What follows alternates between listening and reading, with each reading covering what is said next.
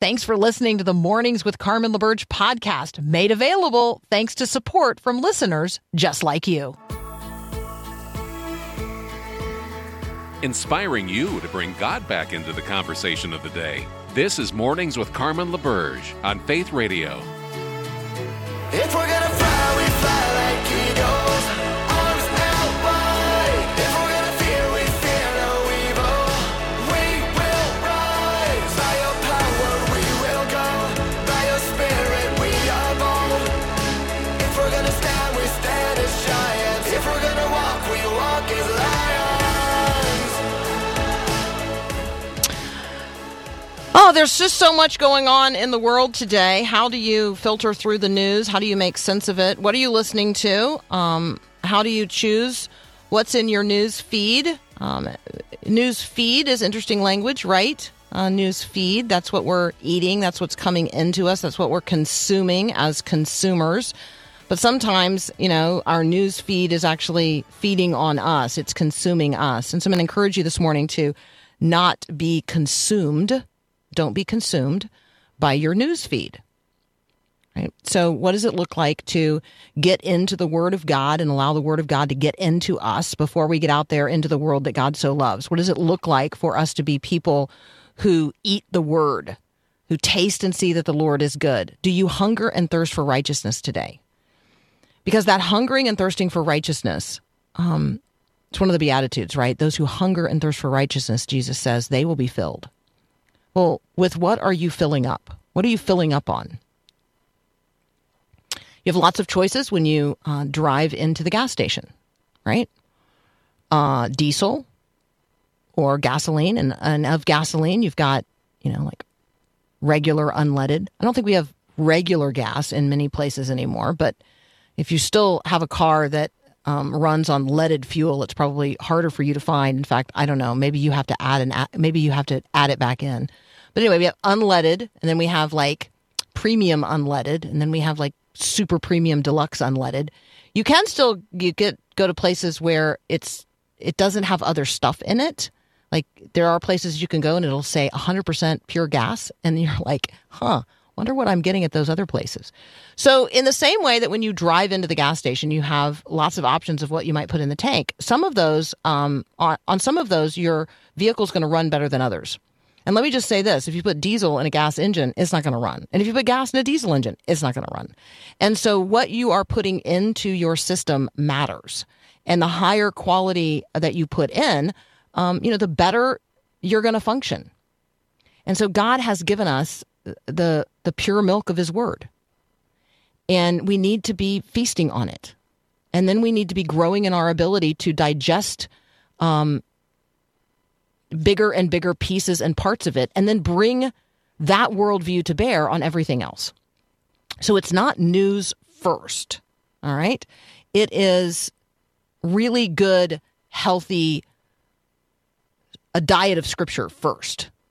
It's filling yourself up with the things of God, godly music, godly conversation, the Word of God itself. So if you haven't already been into the Word of God, you got no business getting into the news of the day. It's just that simple. It's absolutely that simple. And so where in the Word are you today? I would encourage you to circle back around. If you're not already signed up for it, you can sign up for the verse of the day at myfaithradio.com. This would have already been in your inbox this morning. You would have started your day with 1 John 4, 9, and 10. God has shown you how much he loves you. God showed you how much he loves you by sending his one and only Son into the world so that you might have eternal life through him. This is real love. Not that we loved God, but that he loved us and sent his Son as a sacrifice to take away our sins. That's the true truth. That's the food that really feeds. That's the bread of life. That's the bread of heaven. So I want you to encourage you today to be in the Word of God, to feast upon it. Yes, to taste and see that the Lord is good. And to make, regular habit of eating his word, digesting it, allowing it to strengthen your body in order that you will actually be prepared to encounter the news of the day. Then when I say news of the day, I just mean everything. Everything that's happening in the world. That you're going to be a person of good news in the midst of all the other news. So when you think about your roots, I want you to think about your boots. All right, so think back over the course of your family history. What kind of boots did your people wear?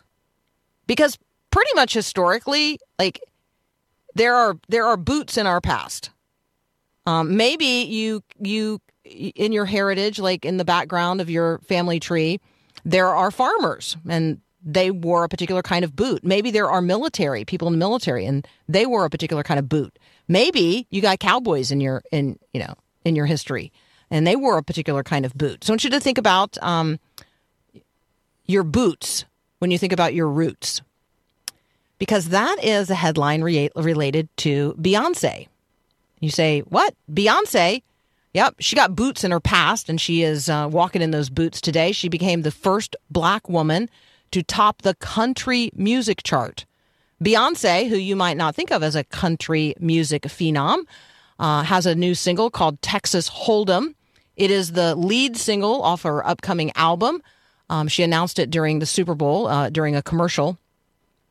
And she's showing off her Texas roots by,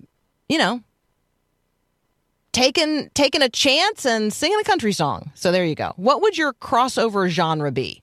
If you sang songs like the generations of the past in your family. So if you think about your family in the past, like, again, your roots and the boots they wore, what would your crossover genre of music be? What songs did your people sing?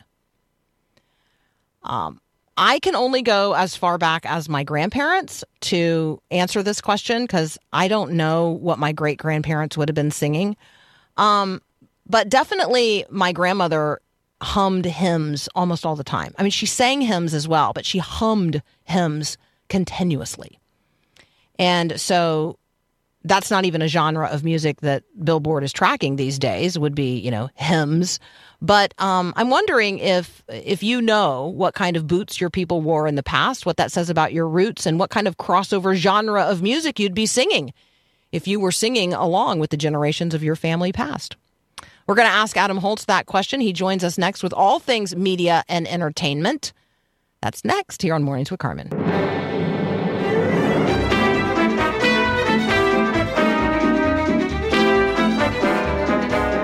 Designed to shield the foot and sometimes the leg. This is going to be an exercise in boots. Adam Holz is joining us from Focus on the Family's Plugged In. I don't know, man. Do you have your boots on? Oh, I don't have any boots on this morning. I don't either. Just loafers, which I'm sure says something about me, right? First boots that we know of come from 2100 BC, featured in a tomb. Detailed boots. Very, very detailed boots. Yes. And also boots unearthed in Siberia from something like 1,000 years BC. Those obviously were made of leather and fur. I think most boots were probably made of leather for a very, very long period of time. If you looked back over your family's history, yes. You got any idea what kind of boots people wore? The normal kind. I mean, work boots, hiking boots. Mm-hmm. Yeah, no, I come from two farming families, and actually, I think most of my uncles probably wore cowboy boots, not as a fashion accessory, but just because that was what offered the leg protection when if you've ever walked through a foot of pig or cow slop. You don't want that rolling over into your ankles, right? So, I'm going with the standard roper. That's the boot that I'm acknowledging would be the roper.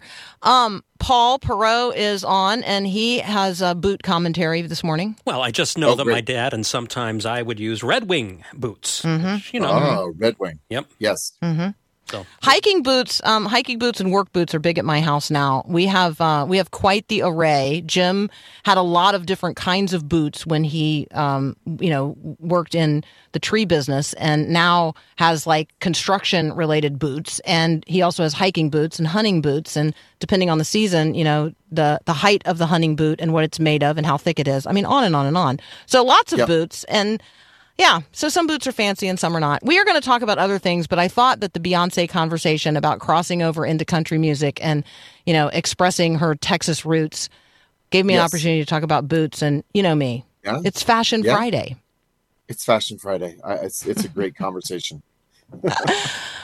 God-haunted conversations in the media. How do we enter well into these conversations where there is a God thread to pull, but not everybody's pulling it well? Yeah, that's a great conversation. I think if we sometimes lament, the secular nature of our culture or the rejection of the Judeo-Christian history that our country is built on historically. But boy, you don't have to look very far, Carmen, to see there are celebrities, there are athletes, there are people in the news having various iterations of God conversation all over the place, right? And, one that happened recently was between Aaron Rodgers and Joe Rogan on Joe Rogan's very popular podcast. And it delved in, as you might have, expected with Aaron Rodgers. Aaron's sort of like poster child for syncretism, right? I think the guy believes everything, and he kind of just weaves it all together, whether we're talking aliens or spaceships or conspiracy theories or, a little bit of the Old Testament, a little bit of this. They were talking about the book of Ezekiel and whether or not that book reflects, the language there. Were they really talking about UFOs? Have aliens always been with us? And what I think that we need to get at here is that we have a hunger for transcendent meaning, and we also have a hunger for mystery. And I think this explains the persistent impulse that we see in culture for like cryptozoology, which is a fancy word to talk about Bigfoot or the Loch Ness Monster. Like, modernism is reductionist. We have explanations for everything. We eliminate mystery, but we are created for an experience with a transcendent God.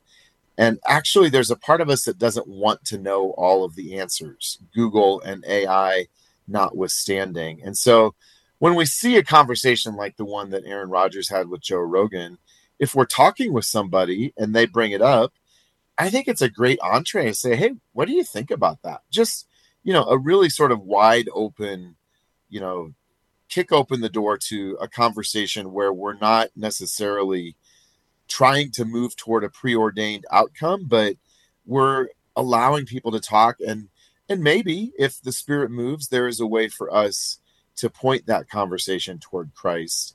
But it's all over the place. And I was even just thinking this morning, Rob Schneider has become a Christian recently, Black China, Kat Von D. We have a lot of celebrities who I never would have thought would be talking about Jesus, who seem to be making that journey toward him. So there's opportunity all over the place. We just have to pay attention.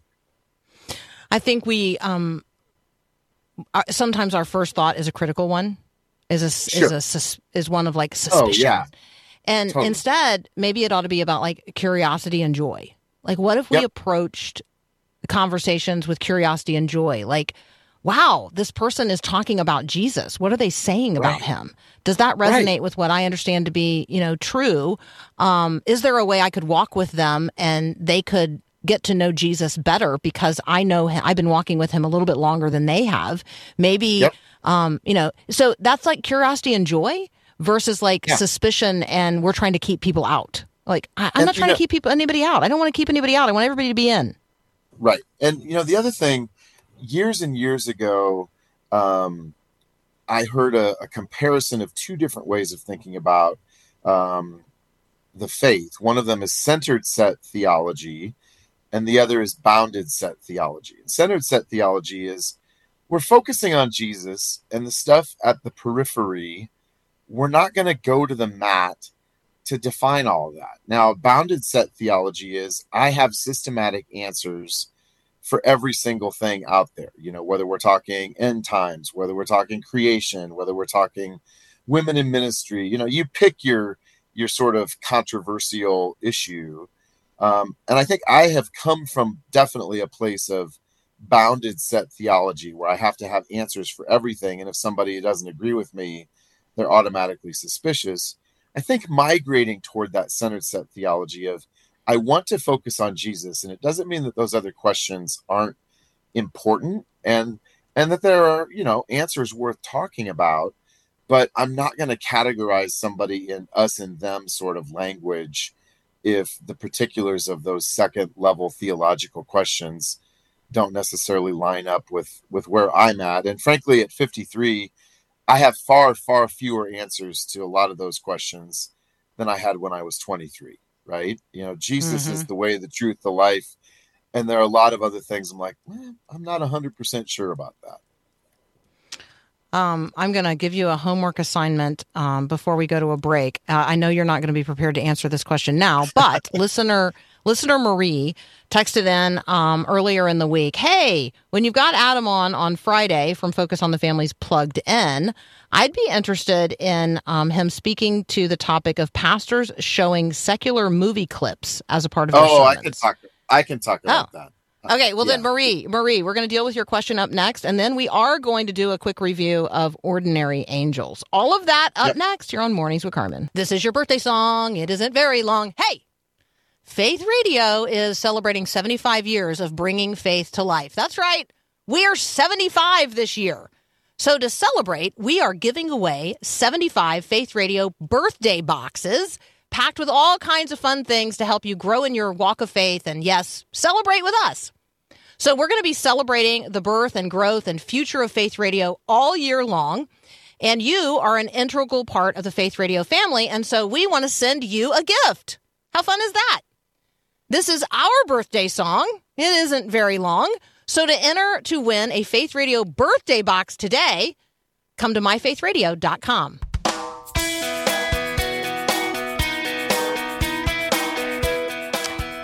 Talking with Adam Holz from Focus on the Family's Plugged In. All right, we're going to address Marie's question. Marie wants to know, pastors are using secular movie clips in their sermons. Is that a detraction from the word? Yeah, that is a great question. And I think that we have to, and I don't think there's a right or wrong answer here. So I'm going to hedge my bets, from the get-go. I think it depends on the movie clip, and I think it depends upon the way that they do it. A movie is a story. Every story has a worldview, and a lot of the popular stories of our day are great examples of a particular way of thinking about life. And so I think that you could show a movie clip that really is, maybe it's a popular movie, maybe it is one that is in the news. You could show a clip that sets up something that you want to talk about. And actually the parallel version is singing secular songs. I went to a church for years that we either had a movie clip or a band that actually performed a popular secular song. And all of that was always a setup for the conversation. I actually had a chance to preach once at that church, and the title of my sermon was Comfortably Numb. And we played the Pink Floyd song, Comfortably Numb. Now, a few caveats.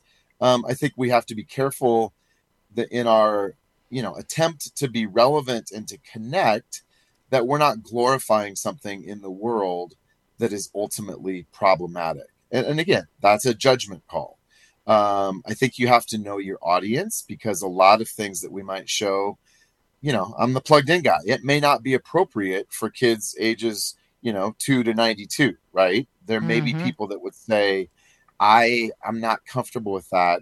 I also think that when you are in a pastoral role, when you show something from the front, even if you disclaim it, there is an inherent sense that you're endorsing it, right? Absolutely, yeah. The pastor watched this movie. It should be okay for me to watch. And even if you say, okay, this is one scene, but this movie has lots of problems, there may be people who don't hear that message. And so I think that we have to approach things with a lot of wisdom, but we see Paul in Acts on Mars Hill appropriating cultural sayings of the day and cultural understandings and then responding to them. So I don't think there's anything inherently out of bounds with that. I think you have to know your audience. I think it can be done well. I think it can also be done in a way that smacks of a little bit of desperation of, I'm trying so hard to be relevant that I've dropped the ball on some basic discernment things.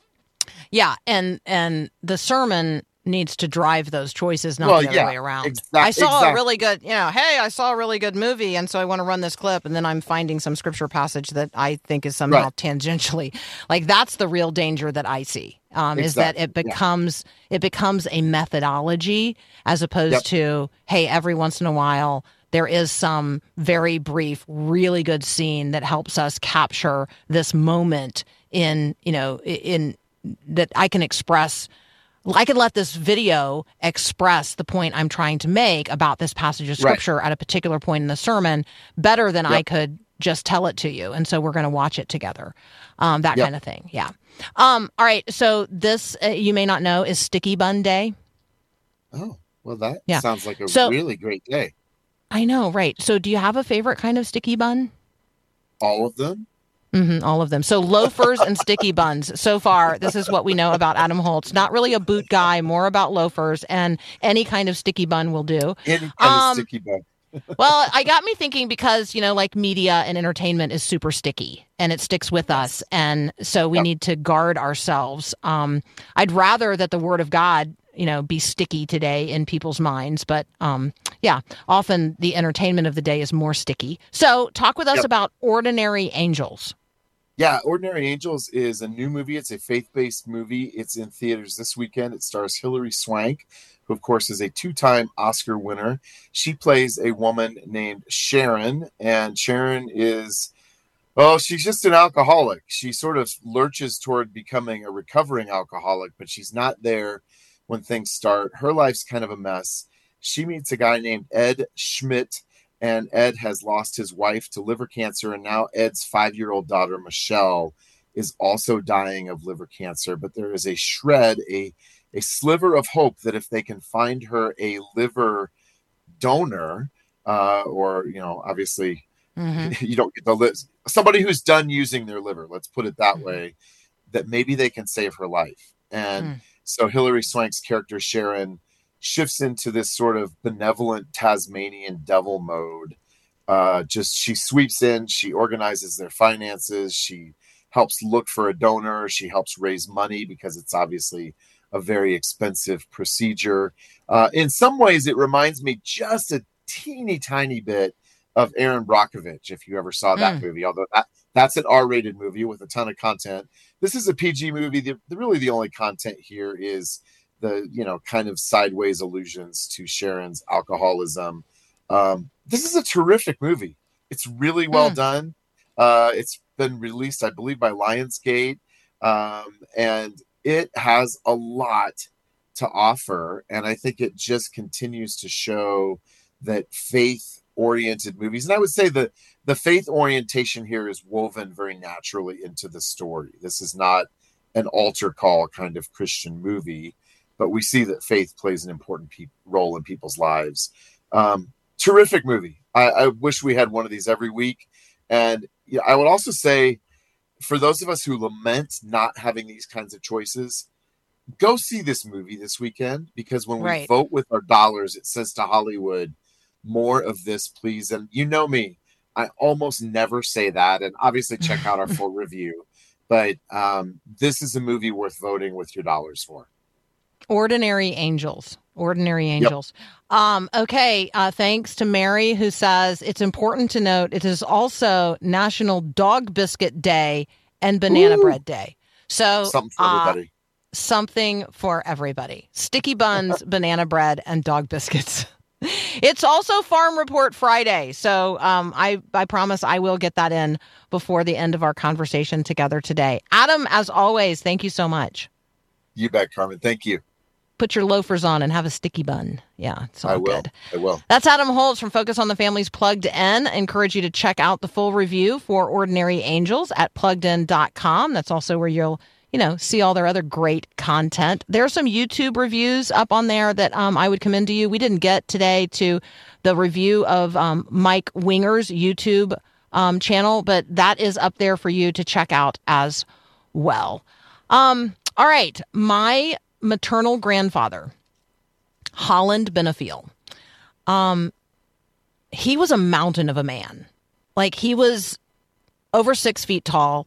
He was bald my whole life, or the whole part of his life that was also, my overlapped with my life.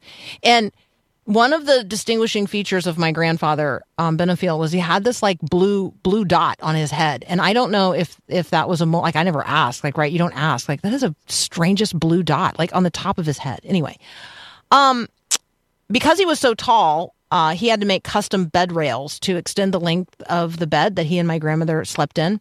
But they never had a mattress that actually filled that whole space. So they had a mattress, it was a regular mattress. And then my grandmother made this additional 18-inch thing that was at the foot of the bed. So Holland Benefiel, he was a twin when he was born, but he didn't grow up with his brother Harold. They sent him to live with another family because my grandpa's family couldn't afford that extra child. He left school after 5th grade to work on the farm, and in other ways, he spent much of his life as a tenant farmer. So he didn't have much of an education at all. It's remarkable to me when I consider the generations of his grandchildren and now his great-grandchildren. We live in a world that my grandfather would largely not recognize. For the part of his life that I knew him, he drove a Caterpillar, he drove a bulldozer, and he loved it. He loved running that big machine, that big earth-moving machine. And this won't surprise you, but he didn't read very much. I don't remember my grandfather ever reading a book to me or just sitting and reading for pleasure. But there was one book, one paperback book that he obviously cherished. And so after he died, I suppose like all of his grandkids, I got a box of things. And when I was recently reorganizing some things, I came across that box. And in that box is a 1967 autobiography of R.G. Letourneau. And it's called Mover of Men and of Mountains. And discovering that book among the very few things that my grandfather cherished has been a gift to me. His name is in the front cover in his own handwriting, and it's the only thing that I have written by my granddad. And he underlined passages and he dog-eared pages, and you can tell there were certain places that he turned to frequently because they're, even in a paperback book, you can tell the pages that have been read more often than others. It helped me understand my grandfather, his love of the bulldozer in the final 20 years of his working life. And it helped me understand the mountain of the man who loved to move dirt around. It also helped me appreciate that my grandfather might have been more of a man of faith than I ever knew.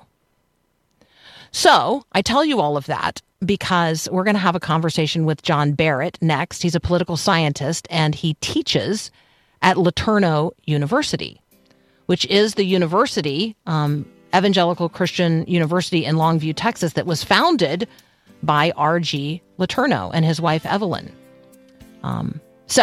Delighted to share next with John Barrett.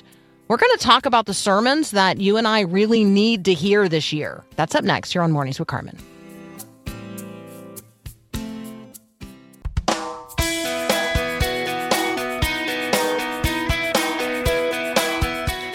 Dr. John Barrett is joining us. He's an associate professor of political science and the chair of the Department of Humanities and Social Sciences at Letourneau University in Longview, Texas. John, welcome to Mornings with Carmen. Thank you. I'm happy to be here. Yeah, I'm excited to talk with you today. Maybe let's just start out with this.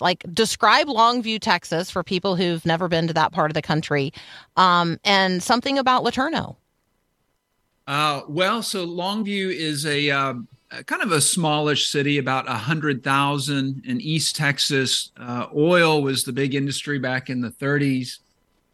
LeTourneau University, it warms my heart to hear you talk about mom and pop LeTourneau that way because we have all these neat stories that kind of bubble up because, RG traveled so much all over the country. And so there's so many little pockets of people that know who he is and appreciate his life and his work. And so it's fun to hear your personal experience with that. And I love teaching at LeTourneau. It's just a fabulous institution where we've got a community of builders, as we like to say, people that like to create things. And so that's great to be a part of.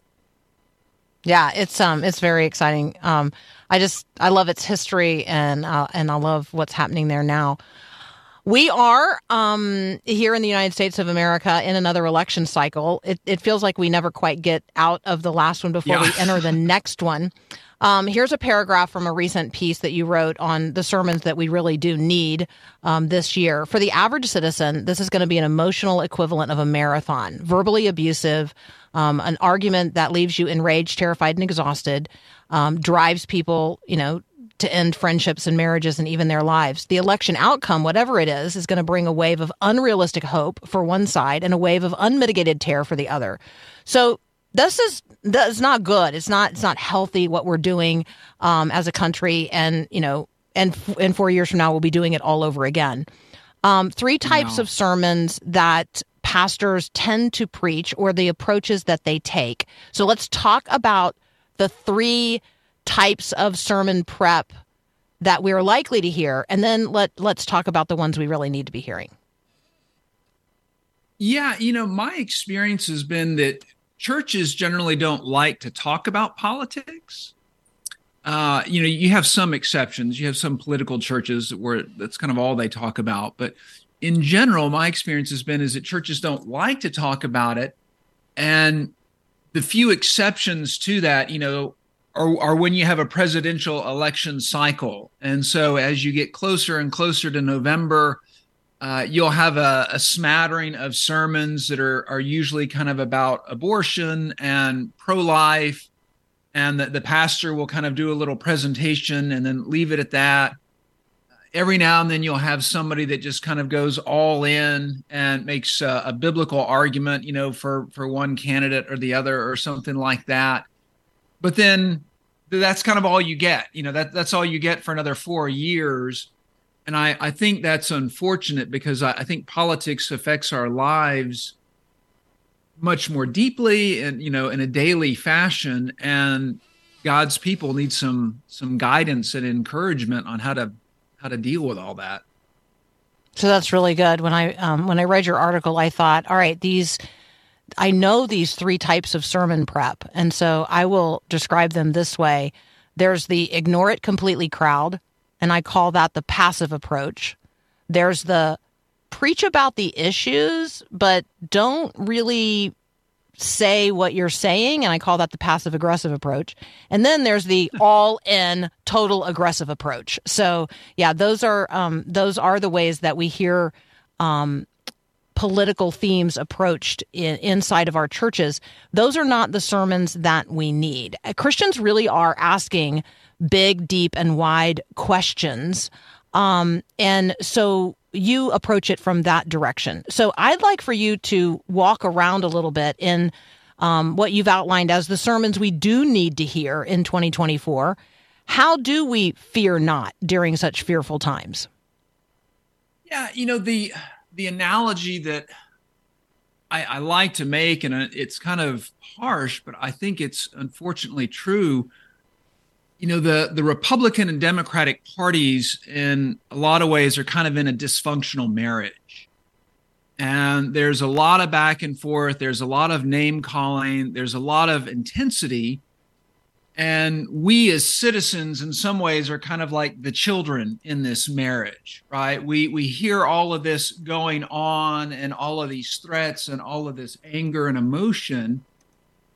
And if the only guidance we're getting at church is, well, mom's right or dad's right, or, this is the issue that you really should be focused on, I think, unfortunately, it kind of neglects just the emotional toll that it takes on us as citizens to be witnessing this conflict between these two political forces. And so, what I would suggest to pastors and others, Sunday school teachers and whatnot, is we need to have a more robust conversation about what do you do with all this? What do you do with the fact that you've got two sides here and all the yelling and all the world is going to come to an end if you vote for this person or whatever, or everything's going to be wonderful if you vote for that person. How do you begin to process all of that fear? And I really believe where the rubber hits the road is almost kind of at the micro level. How do we as individuals, we're reading something, we're watching the news or whatever, and we get scared and for good reason, right? I mean, there are scary things that go on in the fallen world we live in, but I think it's helpful if pastors and others can help us kind of emotionally process that in a biblical way so that we can trust God even when there are these frightening things going on, that we can kind of wrestle with this question of, well, how do I love someone that is a political opponent? How do I love someone that may see me as an enemy, that may see me as a threat because of my views? And I think that's crucial in order to really try to minister and encourage and evangelize the world around us, because this is unfortunately just the context that we find ourselves in. We're talking with John Barrett. He is a professor at LeTourneau University, and I am looking with him at a piece that really does outline for us, gets us thinking about the sermons we really do need to hear this year in 2024 in the midst of not just an election cycle, but a world where things are, pretty haywire. Talk with us a little bit, John, about a sermon that might cover how do we love those we fear, and maybe a complementary sermon, how do we love those who fear or hate us? Yeah, I talk to my students a lot about these questions and these issues, and I'll kind of pose to them, all right, how do you deal with someone that has radically different political views than your own, right? If you're at church and there's someone in the pew next to you and their views are totally contrary to you, how do you deal with that? Do you just simply reject them as a Christian altogether and say, well, they must not be a real Christian because they have different political views? Or do you just simply kind of ignore that? Do you try to engage with that? And I think what's helpful is, sometimes I like to point to the fact that Jesus, when he had the disciples, it's interesting that you get Simon the Zealot and Matthew the tax collector. Mm-hmm. And these two figures would have been polar opposites on the central political issue of Jesus' day, right? How do you respond to the Roman occupation? Matthew would have been a collaborator. Simon would have been, considered a terrorist or something, right? Someone that was committed to using any violence necessary. So here you've got someone on polar opposite ends, and Jesus brings them together. And I think that's a fascinating event to think about of, okay, how can Jesus bring us together with people where we do have these vast political differences? And I sometimes wonder if when Jesus sent the disciples out 2 by 2, he sent Simon and Matthew out together in the conversations they might have had as they're preaching the gospel and casting out demons and whatnot, because of these different points of view that they came from. But I think these are the questions that really in this season, as we're ramping up to the election, that pastors and Sunday school teachers and whatnot can speak to, so that we can try to get some theological grounding on how do we love, how do we encourage, how do we forgive? If someone is projecting onto me all of these things that just aren't true, how do I forgive and still try to love and minister? And that's challenging. It's very, very challenging. And even within a family, I talk to a lot of students and they'll say, I have this issue at home, I have this view and dad has this other view, and I just don't like to talk about it because dad gets upset and it gets really nasty. If we can't have these conversations around the kitchen table, it may explain why we can't have these conversations nationally, between the two parties. Looking forward to unpacking a little bit further here with John Barrett, a conversation about what we do as Christians when another Christian says, well, you can't really be a Christian and vote that way. Or if you vote that way, you can't possibly be a Christian. You've heard it from both sides of the political aisle. So what if other Christians denounce our political views as sinful or heretical? And what do we do when we believe that other people who profess to be Christians have political views that we see as sinful or heretical? That's up next here on Mornings with Carmen. Receive a daily email featuring a scripture graphic. Sign up for the Verse of the Day email at myfaithradio.com.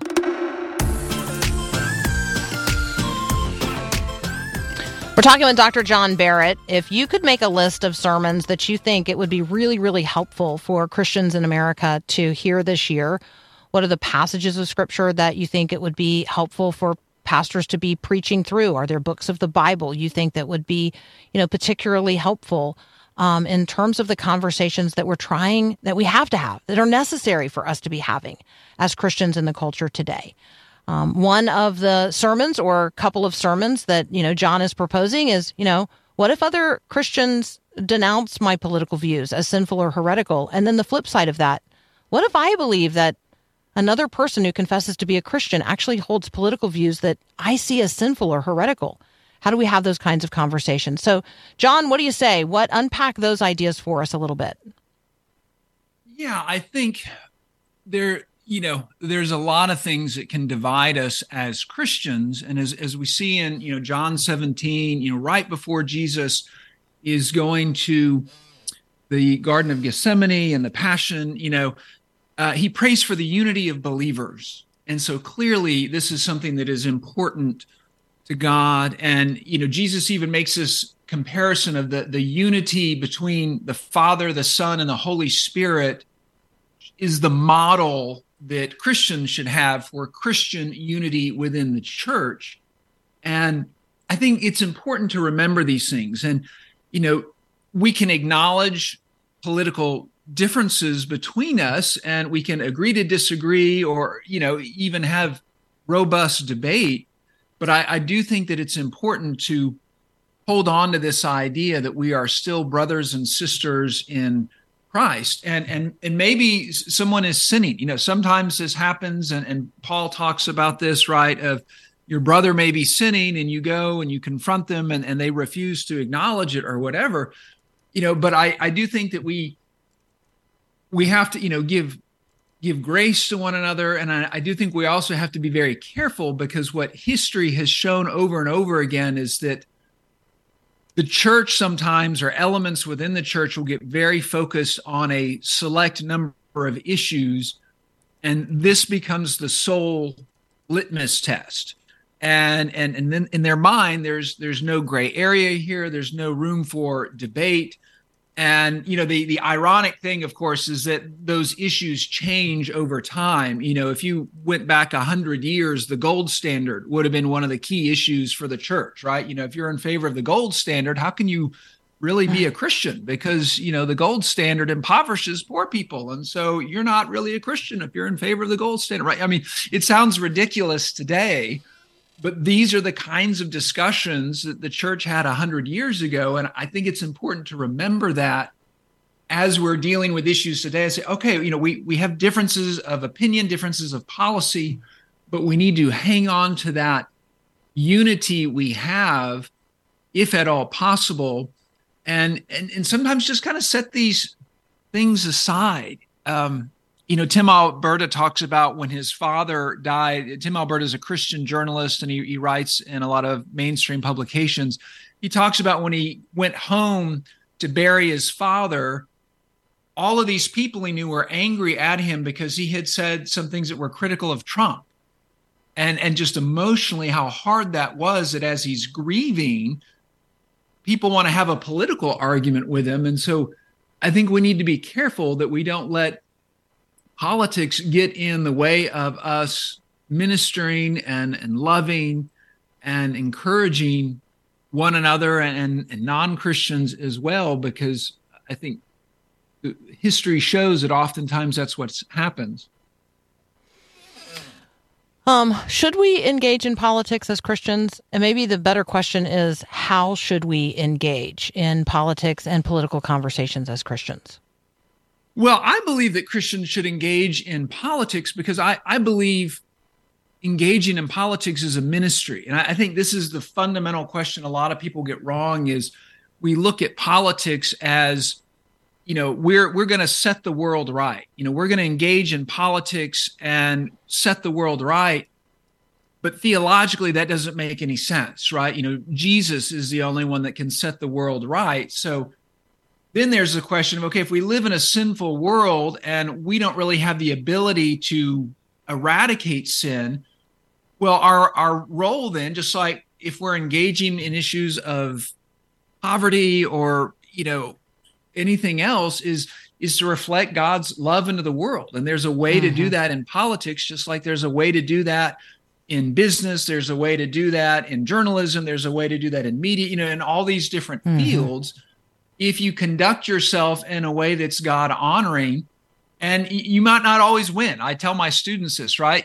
Is it better to lose the election if you campaign in a godly manner? And I think it is. Yeah. But that takes faith that God is sovereign and that winning isn't all that matters. And I can be a Christian in the midst of any kind of system. I just can. So, John, thank you so very much. You guys can connect with Dr. John Barrett at ProfessorBarrett.com. We will have him back. I got to quickly get in the Friday farm report before we run out of time today. I know you've been asking. All right, there's painting going on the inside of the house. Jim's doing some woodworking and building me a new kitchen island. So that's what's happening in the wood shop. And then outside, we are preparing for spring. Spring is coming. So pruning fruit trees and ordering seeds and, leveling out the gravel drive, because over the winter, I don't know, it got really uneven, got a big hump in the middle. And so anyway, he leveled that out with the blade, on the front of the Bobcat. But then it brought up all these rocks. So now we need a load of millings. It's always something on the farm, right? It's always something. Put your boots on, get out there into the world that God so loves. Do so in ways that honor Jesus today. It's Sticky Bun Day, also Dog Biscuit Day. Celebrate one of those. Have a great day and God bless. Oh, and by the way, Paul Perot's going to host the show next week because I'm going to go skiing for a week with Jim and my sister in Colorado. So I won't be here with you, but you guys hang out together and bless each other. Have a great weekend. Thanks for listening to Mornings with Carmen LaBerge. Podcasts like this are available because of your support. If it's important to you to hear things that encourage your faith, click the link in the show notes to give now. And thanks.